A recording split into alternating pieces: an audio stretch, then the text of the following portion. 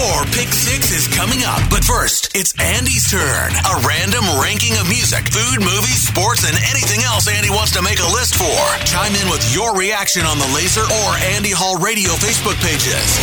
It's Andy Hall's Pick 6 on Laser 103.3. On this day in 2017, Tom Petty passed away at the age of 66, the victim of an accidental drug overdose. I'm so glad I was able to see him one last time when he played Wells Fargo Arena on June 5th of that year, part of the Heartbreakers' 40th anniversary tour. In honor of the legendary singer, guitarist, and songwriter, today I'm giving you my Pick 6 Tom Petty albums. And it's brought to you by our friends at Route 69 Vapor, your dedicated everything vape shop. Start off with number 6, 1999's Echo. And I swear I can feel Tom's spirit punching me square in the nose for suggesting this could be among his best, despite the singer's very public disdain for this collection of songs, written and recorded in the midst of a messy divorce and while in recovery from a heroin addiction. I have always felt that pain translated well into the listening experience and helped it to connect more deeply with its listeners. At number 5, 1976's Tom Petty and the Heartbreakers. The band's debut LP fought through some stiff competition in the year of America's bicentennial to make its mark, on the strength of its track listing, most notably American Girl, which to this day remains a fan favorite, and for good reason. In at number 4, 1981's Hard Promises. It's easy to assume this one to be included on a list like this when The Waiting headlines the track listing, but it's actually the album tracks which make this one so memorable in my opinion. A Thing About You,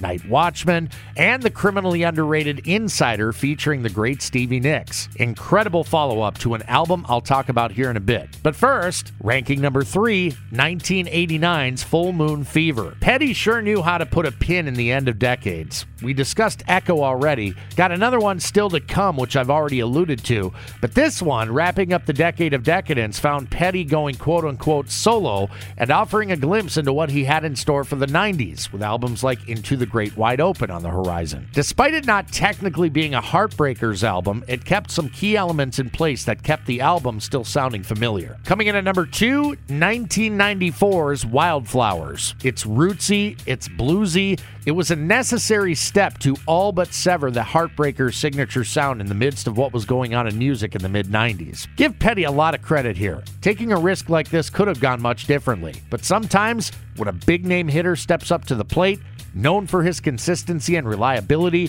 he feels like taking a big swing for the fences. Sometimes that hitter will strike out, but sometimes he hits it out of the park. That's what Wildflowers was, an absolute smash. Down to what I believe was Tom Petty's best album, at number 1, 1979's Damn the Torpedoes. One of the greatest American rock albums ever made, in my opinion. The Heartbreakers first released to crack the top 10 on the strength of hits like Refugee, Don't Do Me Like That, and Even the Losers, among others. Considering the time and where popular music had been headed at the end of the 70s, to plant his flag where he did was one of the reasons Tom Petty became a household name. Authenticity personified. Love this album so much. That's my Petty list. What did I get right? What did I get wrong? Would love to see your ranking of Petty albums.